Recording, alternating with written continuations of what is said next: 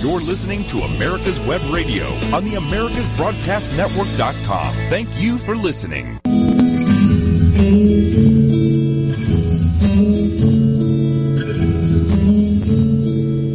Welcome back into the Doctor's Lounge. I'm your host, Dr. Hal Sherz. Each week we come to you with the best in healthcare information, myself and my co-host, Dr. Mike. We discuss the issues that doctors discuss amongst themselves in doctors' lounges all across the country. We arm you with the information that you need so that you can fight for your healthcare freedom. And that's what the Docs for Patient Care Foundation, the sponsor of this show, is all about. Fighting for your healthcare freedom and supporting the doctor-patient relationship. So please support us so that we can continue to do what we're doing, bringing you this show and doing all the work that we do on a regular basis. And you can do that by going to our website, www.d4pcfoundation.org. That's docs4patientcarefoundation.org, and contribute generously. We really need your help. And I'm going to share with you some really kind of cool stuff that I experienced this weekend.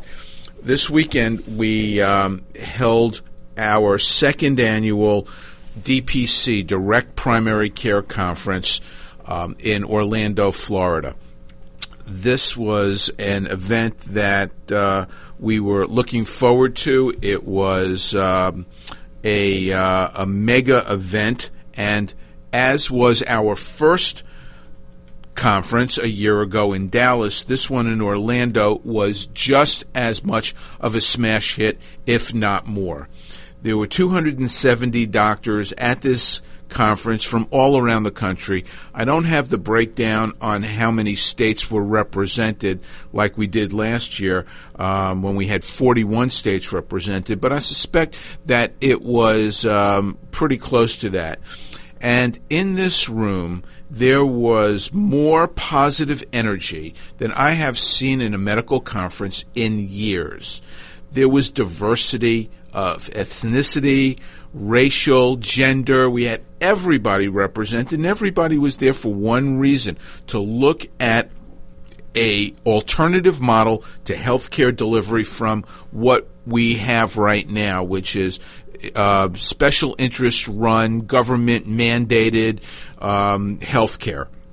And I want to give a special shout out to one young woman, delightful family medicine doctor that I met, and I know that she's listening because she told me she's listening. And her name is Melissa Bloom, and she is a family medicine doctor in Honolulu, Hawaii. She made the trip to Orlando in part, she tells me, because of what she hears on this radio show. And that is just so awesome to me, because I come here and alternate every other week with my co-host, Dr. Mike, and we often have guests. We sometimes don't. We speak into the microphone. We don't know who is listening out there, but apparently there are lots of people listening. And I can't tell you how much that just warmed my heart. It made me feel like I was actually doing something that was worthwhile, doing this show for 3 years and sharing with everybody the healthcare information that I know, that my co-host Dr. Mike knows, and that we've spent an awful lot of time honing in terms of our knowledge base and our skills in delivering this healthcare information. And Melissa was telling me that, you know, she lives in the People's Republic of Hawaii, where there is where socialism abounds, and she feels like she's losing her mind. And when she gets into that mood, she pops in a podcast from this show, and she hears my voice, and it brings her back some sanity. It brings her back into a state of reality, and she needed to come to the meeting to just put faces with the voices that she's heard on the radio, and just experience that whole aura of sanity, of people who are actually trying to build something positive in healthcare, and that's what our direct primary care meeting was all about. So I want to thank Melissa personally on the show. I know she might not be listening live, but I know she downloads our podcast. And I want to thank everybody who listens to this show. And if you've got a story to share with us, I would love to hear it and give you a shout out. You can reach me at a website that we're setting up today at Dr. Hal at americaswebradio.com. And I promise you that I will get back with you, and I will also share on air anything that you'd like me to share if it's appropriate. So, but I'm looking forward to sharing your stories and how listening to this show has made a difference in your life and given you some kind of new or different perspective than you might have had you not listened. Our meeting in Orlando was just unbelievable, and I'm so sorry that more people could not have been there. People are already talking about the next meeting a year ago, and they haven't even unpacked their suitcases from this meeting. It was really amazing. I asked when I got up to kick off this meeting how many people had attended the meeting the year before, and I would have to say over 50% of the people in the room were repeat attendees, which is just unbelievable that they felt that this meeting had been so important to them and had given them so much information, but more importantly, had given them the camaraderie that they were looking for, that they wanted to experience it again. And I would not be surprised if we have, again, this repeat crowd coming. And I think that a lot of this credit goes to the president of the Docs for Patient Care Foundation, Lee Gross, who I consider the godfather of the DPC movement. He is, just an amazing individual, and I don't know how he has been able to consistently get all of the superstars of the direct primary care world to participate in our event, but he does it. And they do it willingly, and they do it for free on their own dime. We just pay their travel to get there. We don't pay them honoraria. We don't do any of that, and they just want to be part of this experience because we are changing healthcare in America. He had people like Josh Umber. Josh Umber, you hear, if you listen to Sean Hannity's show, Sean Hannity loves Josh, and he is on all the time, and as are other superstars in the DPC world, talking about DPC in various media outlets, and we had them all at our meeting. Ryan Newhoffel, Chad Savage, Julie Gunther, to name a few. We had Phil Eskew, who is a DPC doctor, but he's also the world's leading expert on the legal aspects of DPC, because he's not just a DO, a doctor, but he's a lawyer, a JD, and so he really helps keep people out of trouble. We had Jay Kempton from the Free Market Medical Association. This is the medical association that was founded by he and Jay Keith Smith in Oklahoma City, who you've heard on this show before. We had Jay Keese from the DPC Coalition there. We had everybody who is anybody in DPC at this meeting, which was the attraction for people to want to come and participate in this. So we'll have many of these people on our show in upcoming months. I talked to them, and they are excited about coming on and sharing their experiences and their knowledge. One of the reasons why our event is so popular is because doctors attending it get over 11 Category 1 CME credits.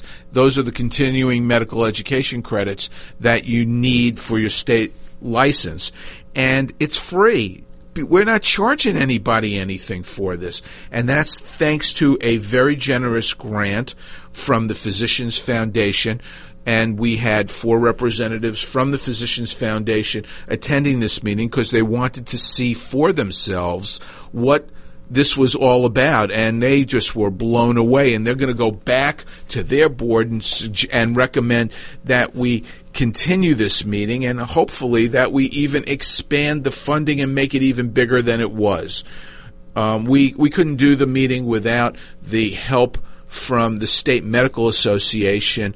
In the first one was in Texas. This one was Florida, and the Florida Medical Association was just absolutely fantastic. They were instrumental in helping to make this meeting a success and helping us to have it come off without any glitches. And the CME credits are a big part of this and a big attraction for the doctors who attend. We had 3 keynote speakers at this meeting, and they were all unbelievable. One was Doug Farago, who gave a talk about DPC, the hero's journey, and trying to show how a DPC doctor can rise from the ashes of the healthcare heap, where it's just absolutely misery practicing, and leave that and become a DPC doctor and change their life and the lives of everyone else that they touch. And it was one of the best lectures that I've ever heard. All of our talks, by the way, will be on the website, on the Docs for Patient Care website. So please go to our website. Check it out. Right now, the people who gave PowerPoint presentations already have their slide decks loaded onto our website, and you can go ahead and go through some of the slides, but the actual video from the meeting, the talks, will soon be on there. I promise that it will happen within 30 days. We're just editing it down, and you've got to catch Doug Farago's talk. It was truly, it was funny, it was sad, it evoked a tremendous number of emotions, but it was clearly one of the highlights of our meeting. We had Grace Marie Turner there, who is a board member of the Docs for Patient Care Foundation and a good friend of this show, and she came to share with us the DC update, which I'll go through a few things a little bit later on in the show.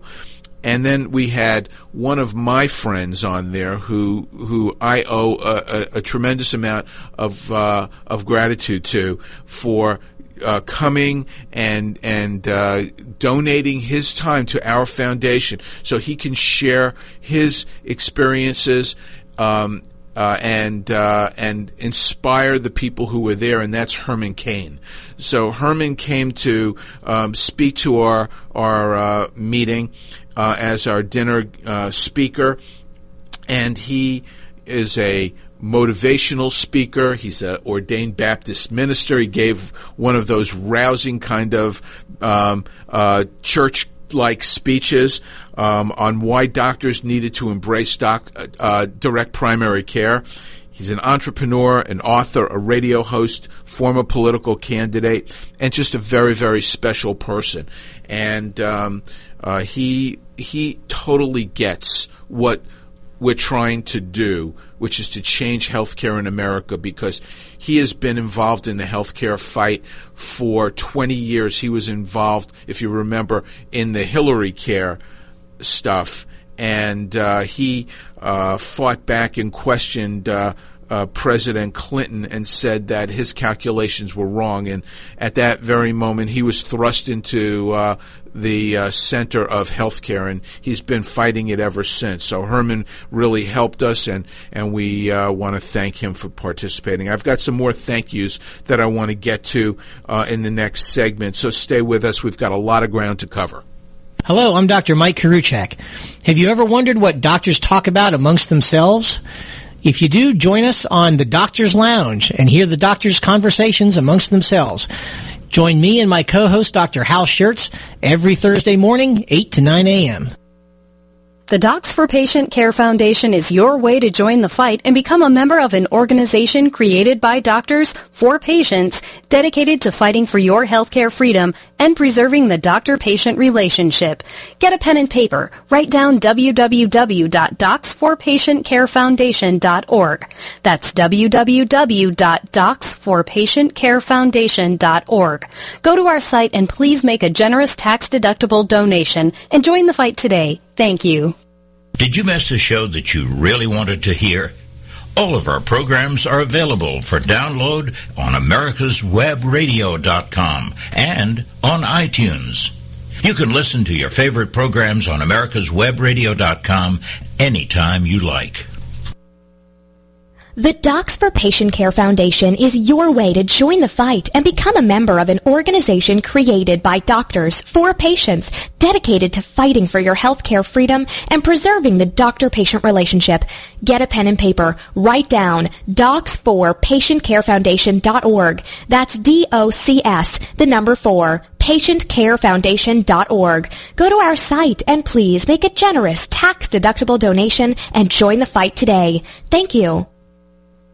You're listening to America's Web Radio on the AmericasBroadcastNetwork.com. Thank you for listening. Welcome back into the Doctor's Lounge. We are giving a recap of the Direct Primary Care Conference that we held this past weekend in Orlando, Florida. It was a grand slam, as I said in the first segment, and I gave a lot of thanks, but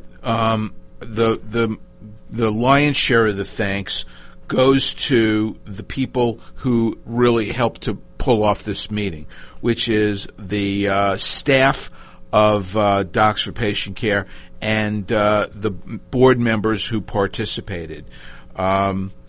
I am purposely not using last names because I don't want to embarrass anybody or compromise anybody. I think that with our executive director, she does not like to have the notoriety, and she always stays behind the scenes. But Felicia gets a huge shout out for helping to make this event the giant success that it was. It went off flawlessly because of her and the organizational effort that she put together with our helpers there, Brenda, Patty, and everyone else. And if I'm not specifically mentioned anybody, it's not a slight. I'm not doing a Donald Trump moment of slighting anybody.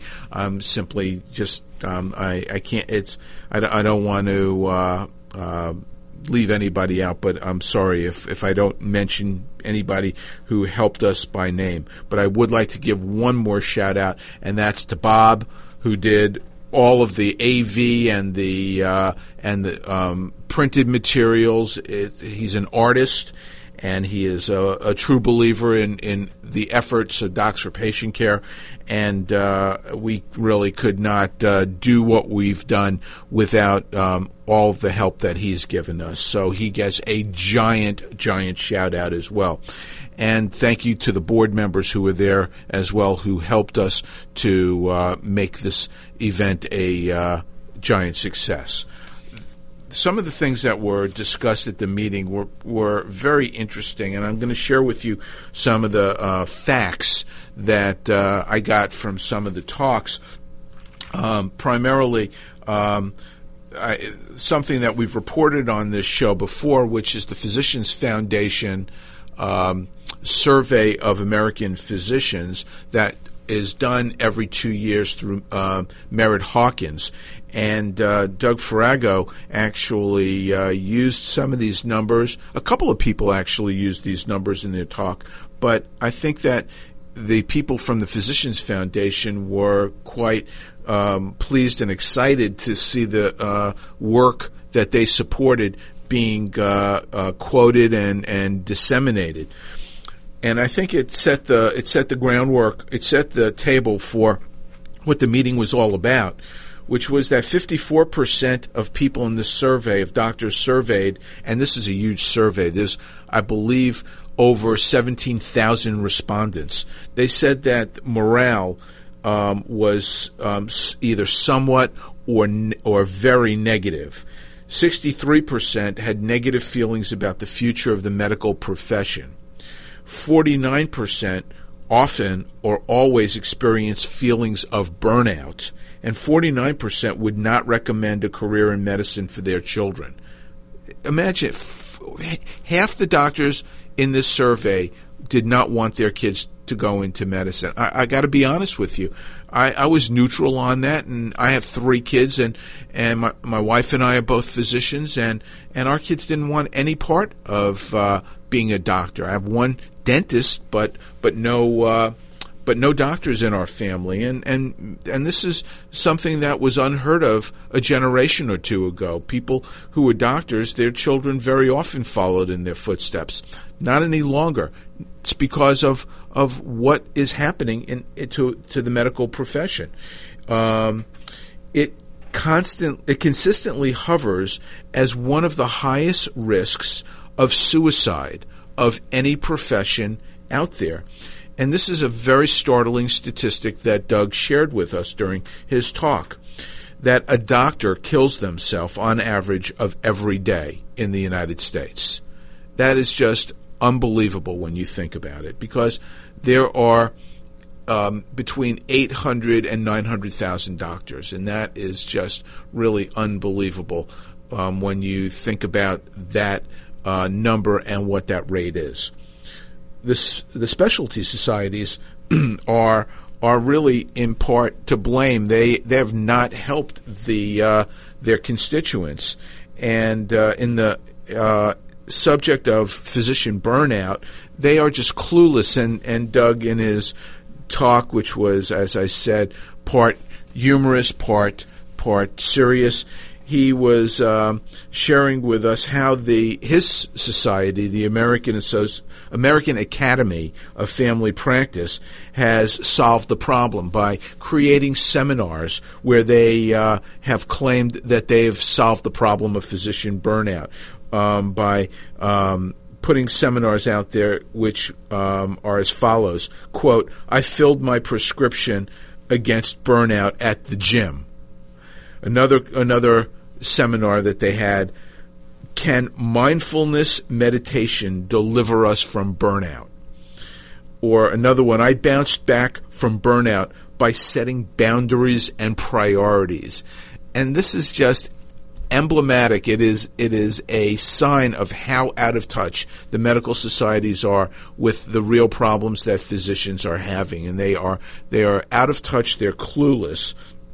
And part of the problem is that doctors are just demeaned in our society today. They are relegated to a position of as second-class citizens, and that's not by patients, but it's by the whole medical environment, which has grown in ways that favor the special interests. And one of the slides which I show when I speak, and was shown several times at this meeting, was the disproportionate rise in the number of hospital administrators relative to the rise in the number of doctors between 1970 and 2009. During that period of time, the number of doctors increased just 200%. So that is over a 40-year period. The number of doctors increased about 200%. During that same time, the number of hospital administrators increased 3,200%. So there's a major disproportion with the number of people in healthcare who contribute nothing to healthcare, but who assume an increasingly larger role in healthcare compared to the people who are actually delivering the healthcare, who are taking care of people and keeping them healthy. And these are Bureau of Labor Statistics, so these are not made-up numbers. And Doug and others shared with us that direct primary care is the way out of the abyss, that doctors can start to take control of their lives. And he quoted Shonda Rhimes Hollywood personality who said, "I am not lucky. You know what I am? I am smart. I am talented. I take advantage of the opportunities that come my way, and I work really, really hard. Don't call me lucky. Call me a badass." And this is what he was trying to do. He was trying to inspire doctors who were on the fence about whether or not they wanted to do direct primary care to take the plunge and do it, because it's the only way to stop the madness in healthcare and control your lives, make your lives better, and to help the lives of other doctors. You've heard me tease on this show HIP Nation, which is a direct primary care based model that has been developed in the Atlanta market, which uses not just direct primary care, but also puts together a whole healthcare ecosystem, including specialists that will take back healthcare away from insurance companies, away from hospitals, and put it back into the hands of people. And I promise that I will devote an entire show to HIP Nation very soon and explain this. I don't think I'll have time today because we have a lot of ground to cover with a couple of other items that I want to go through in the next two segments. Grace Marie Turner shared with us the Washington message at this meeting, and the Washington message was interesting. She was pointing out that 44 million non-elderly people were uninsured in the month prior to Obamacare. In 2016, there were 28 million uninsured. So you can look at this as a success that 16 million less people were uninsured. However, if you break that down and you really drill down and look at this, which people don't do, they just take these numbers at face value because that's what's fed to them by the media or by politicians who have an agenda. But if you drill down into these numbers, of those 16 million, 89% were insured thanks to Medicaid, and 11% were given subsidies to be able to get private health insurance. And you've heard this business about the subsidies with Trump saying he was going to cut off the subsidies to the insurance companies, and that's what this is all about. But individual premiums are up 99% since 2013, and family premiums are up 140%. These are eHealth statistics. And more rate hikes are due in 2018. 48% in Florida, 58% in Georgia, 30% in Massachusetts, and 39% in Utah. And many states have a choice of just one plan. 33% of counties in the U.S. only have one insurer. 37% have just two. So we're going to get into some of the legislative stuff that's now dominating the news when we get back in the next segment of the Doctor's Lounge, so stay with us. The Docs for Patient Care Foundation is your way to join the fight and become a member of an organization created by doctors for patients, dedicated to fighting for your healthcare freedom and preserving the doctor-patient relationship. Get a pen and paper. Write down docs4patientcarefoundation.org. That's DOCS, the number 4, patientcarefoundation.org. Go to our site and please make a generous tax-deductible donation and join the fight today. Thank you. Whether cruising the strip in a 57 Chevy or taking the family on a vacation in a 71 Oldsmobile Vista Cruiser, you need to tune in to Classic Cars with Steve Ronaldo and Jim Weber every Saturday from 8 to 9 a.m. on americaswebradio.com. The Docs for Patient Care Foundation is your way to join the fight and become a member of an organization created by doctors for patients, dedicated to fighting for your healthcare freedom and preserving the doctor-patient relationship. Get a pen and paper. Write down www.docs4patientcarefoundation.org. That's www.docs4patientcarefoundation.org. Go to our site and please make a generous tax-deductible donation and join the fight today. Thank you. You're listening to America's Web Radio on the AmericasBroadcastNetwork.com. Thank you for listening. And we're back. So we were talking about our direct primary care conference, and I shared with you some of the statistics from some of the very interesting talks that we heard this past weekend. Grace Marie Turner came and gave us the Washington report, which I was telling you about before the break. And so she shared with us what Congress's three-pronged plan was all about. The first part was to pass something to get market stabilization, and then they would return to repeal and replace in 2018. The second was regulatory action. Regulatory rollback, executive action, inviting new ideas.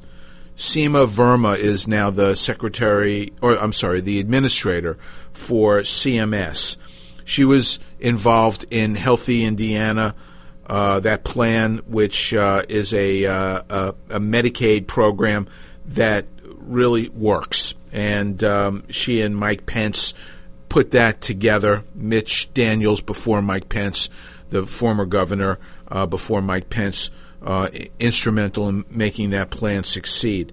And SEMA is now inviting new ideas to CMS to try to see if there are other ways of doing health care. And she's very open to people who want to send her information. And you've seen some of the executive actions already from President Trump. He is allowing there to be associations created so that they can pool their members and purchase health care across state lines. And other executive actions will be forthcoming from Trump administration. And then the third part of Congress's three-pronged plan, according to Grace Marie, was regular order bills that could get 60 Senate votes that they're talking about.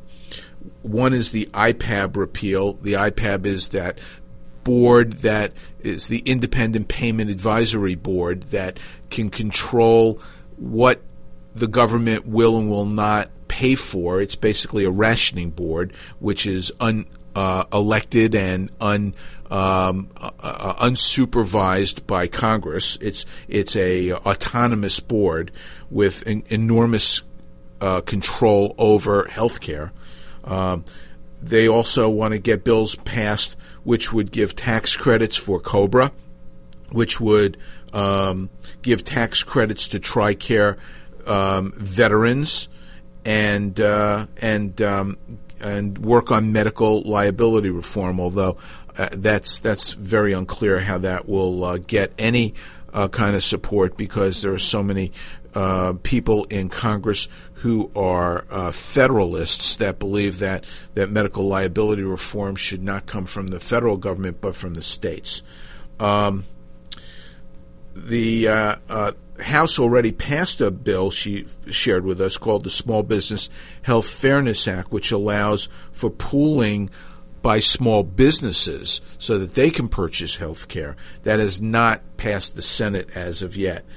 And then the Department of Health and Human Services has been inviting states to submit grants for 1332 waivers, which are the waivers that states may apply for so that they can create their own innovative state programs for implementing Medicaid.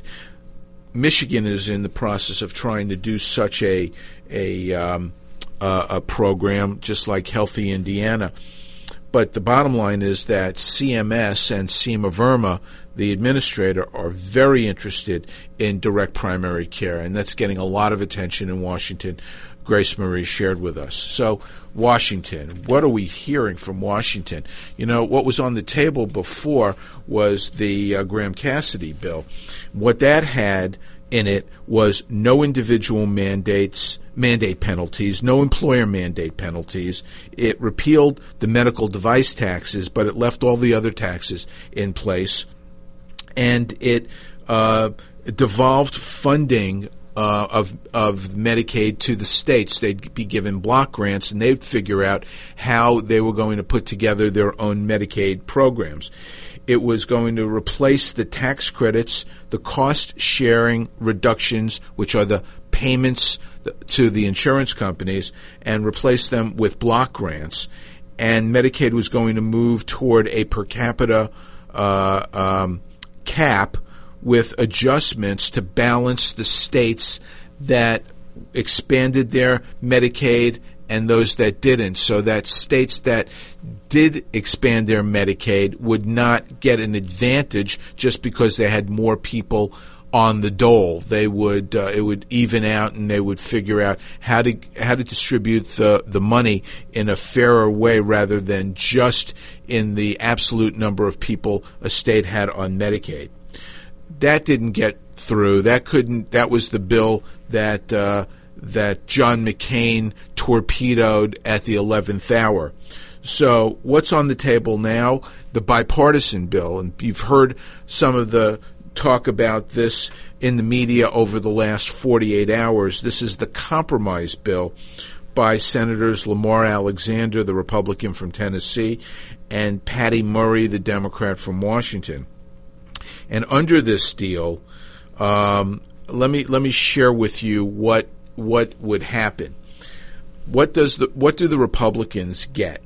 They get a speedier and more flexible federal waiver pathway to the health care law. So that means that states that are looking for those 1332 waivers, they would not be held up in Congress. It would also allow people to sign up for bare bones insurance plans. That means that there would be plans that would be available that wouldn't carry with it all of the minimum essential benefits that are part and parcel to Obamacare. The Democrats get restored funding for billions of dollars that will go to the insurance companies, the CSRs, the cost-sharing reductions, so that the insurance companies can, quote, keep the premiums down on the patients. And the Democrats would also get $10 million for marketing. $100 million for marketing. Obama said that he was going let me start again. President Trump said that he was going to get rid of the money going to the navigators, those people who were helping people sign up for Obamacare. It turns out that these navigators were actually making more money than many of the doctors taking care of these patients. And so President Trump said, enough's enough, we're getting rid of this.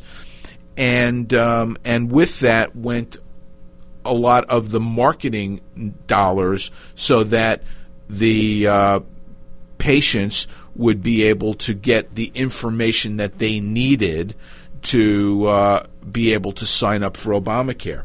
Well, the Democrats, they had a fit when those dollars were withheld, and they wanted that put back in, and that's what this deal would do.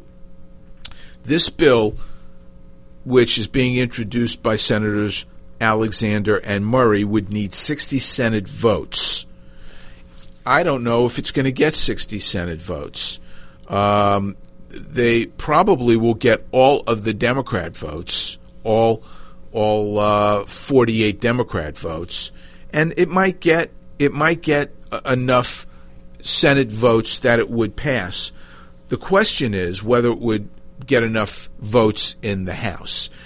And the reason why I am very skeptical about this is because this is a very, very bad bill. This is let me share with you what a compromise nowadays looks like in America. A compromise is that the Democrats say, this is the way that we want this.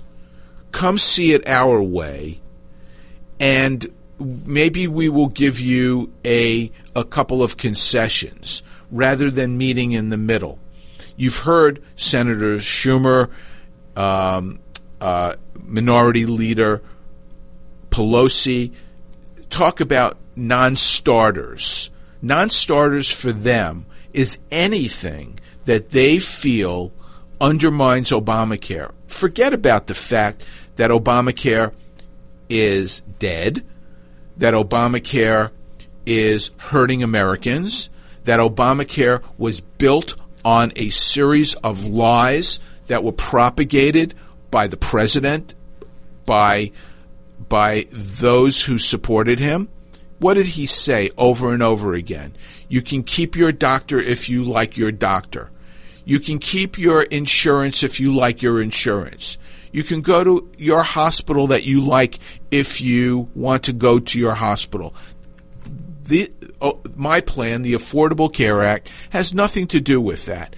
We now know that he knew at the time that that was a giant lie, and so did everybody else who was helping to get this law passed.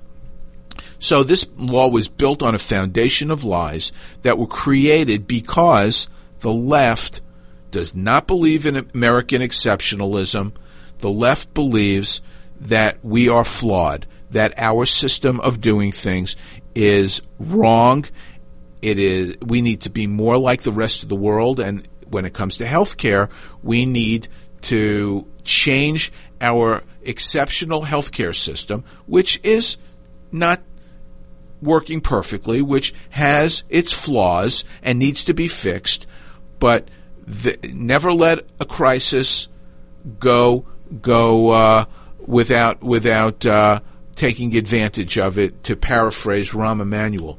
And the problems in healthcare were used to get Obamacare passed, and the problems that we're seeing right now, I'm just going to warn everybody right now. The problems that we're seeing right now are going to result in another round of leftist propaganda to try to say that what we've got right now is such bad dysfunction that we've got to move even further to the left and get to government-controlled health care, to single payer. 2 years ago, Bernie Sanders' Health Care for All plan, the government takeover of health care, had 0 sponsors in the Senate.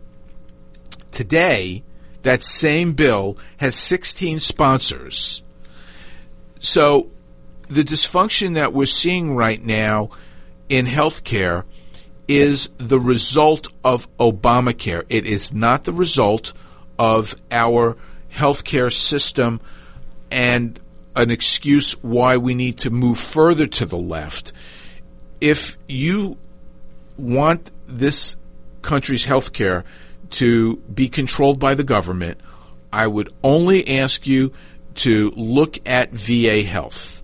And for those of you who have no experience in the VA and believe the lies or believe the propaganda that you've heard that the VA really is not so bad, I will tell you, having personally worked there for 8 years of my training. Oh, that's not true. I worked there for 10 years of my training. The VA is probably the last place in the world that you would want your health care, because you'll get people who don't care. There are some people who do, but the system doesn't care. You'll get bureaucracy, you'll get roadblocks, you'll be unable to get the care that you need. And that's what single-payer health care means. And those people who are proposing it, they should not be allowed to propose it unless they're willing to receive it. And that's all I have to say about that. So let's stay with us. I've got some other interesting news about Certificate of Need in Georgia when we get back into the Doctor's Lounge. The Docs for Patient Care Foundation is your way to join the fight and become a member of an organization created by doctors for patients, dedicated to fighting for your healthcare freedom and preserving the doctor-patient relationship. Get a pen and paper. Write down docs4patientcarefoundation.org. That's DOCS, the number 4, patientcarefoundation.org. Go to our site and please make a generous tax-deductible donation and join the fight today. Thank you.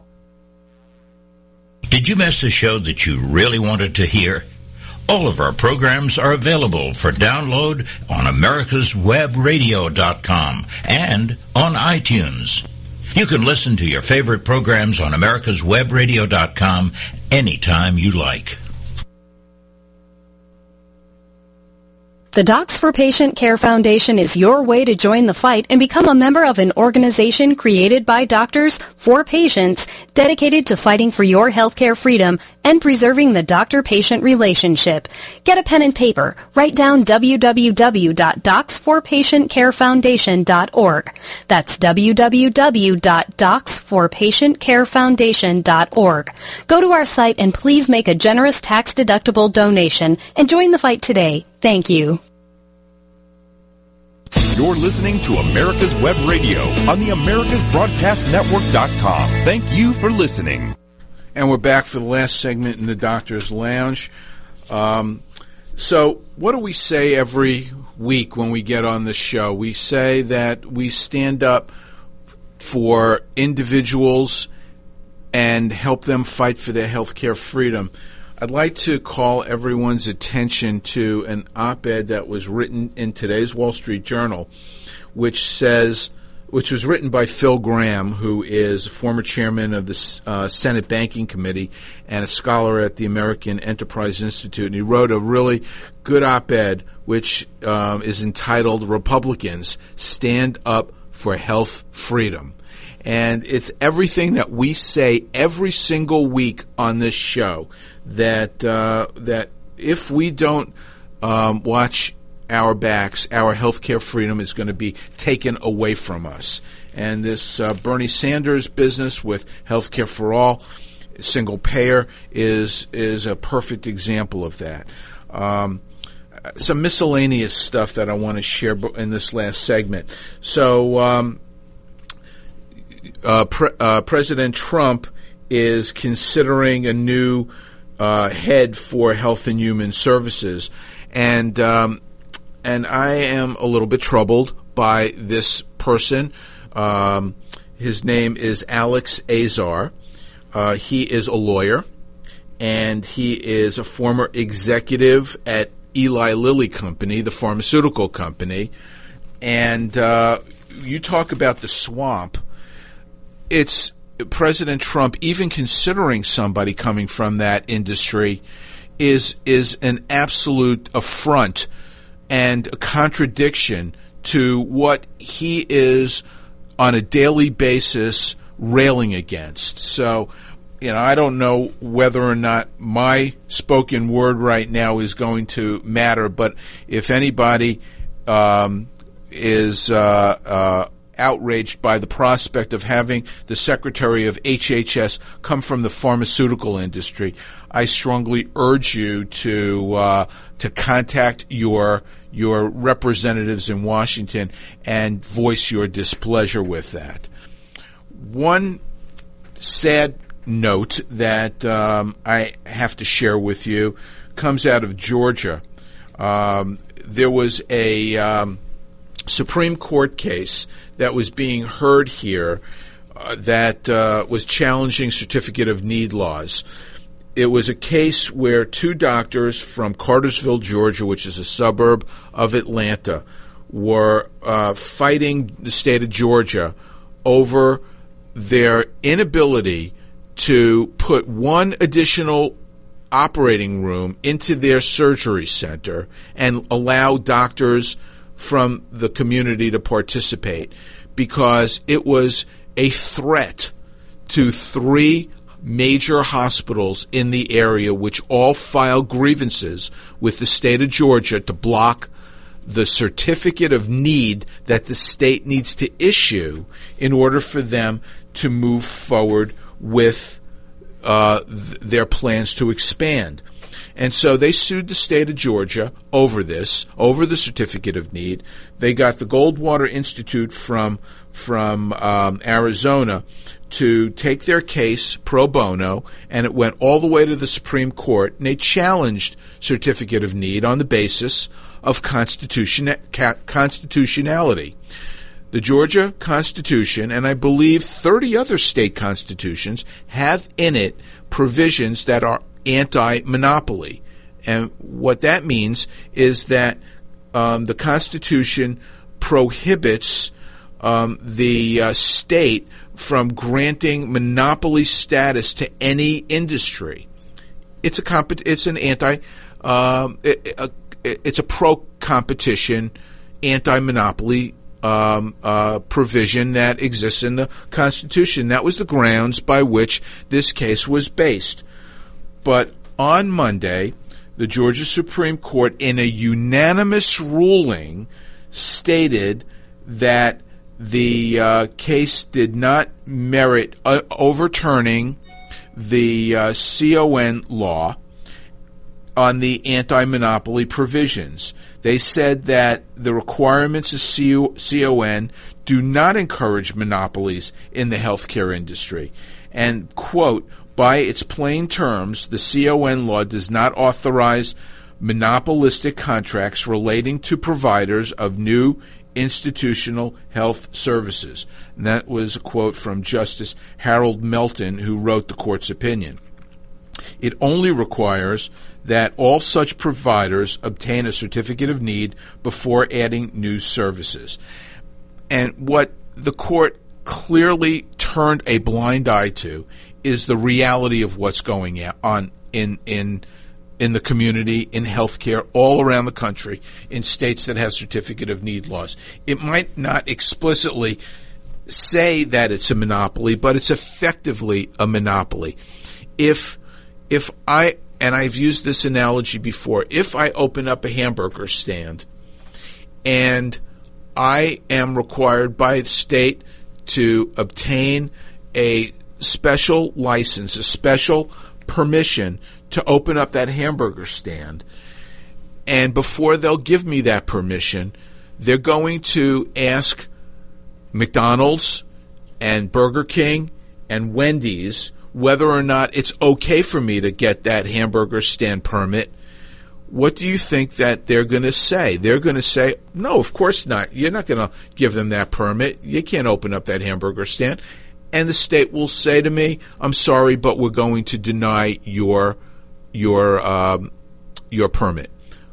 If that's not a monopoly, I'm sorry, but I don't know what is. Even though it might not state it in those terms, it effectively is. And that is what exists in healthcare today in this country.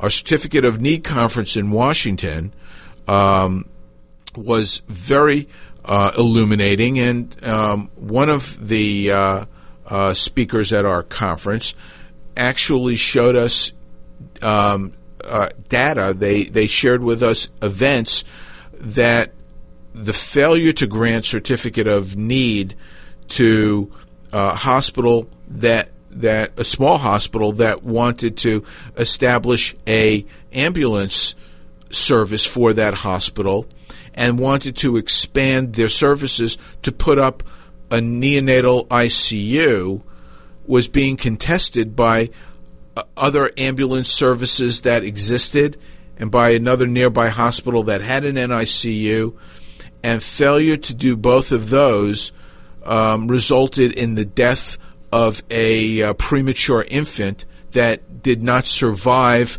the trip to that other hospital where the NICU was located because there was no ambulance in ready proximity and no NICU ready to receive that child right away.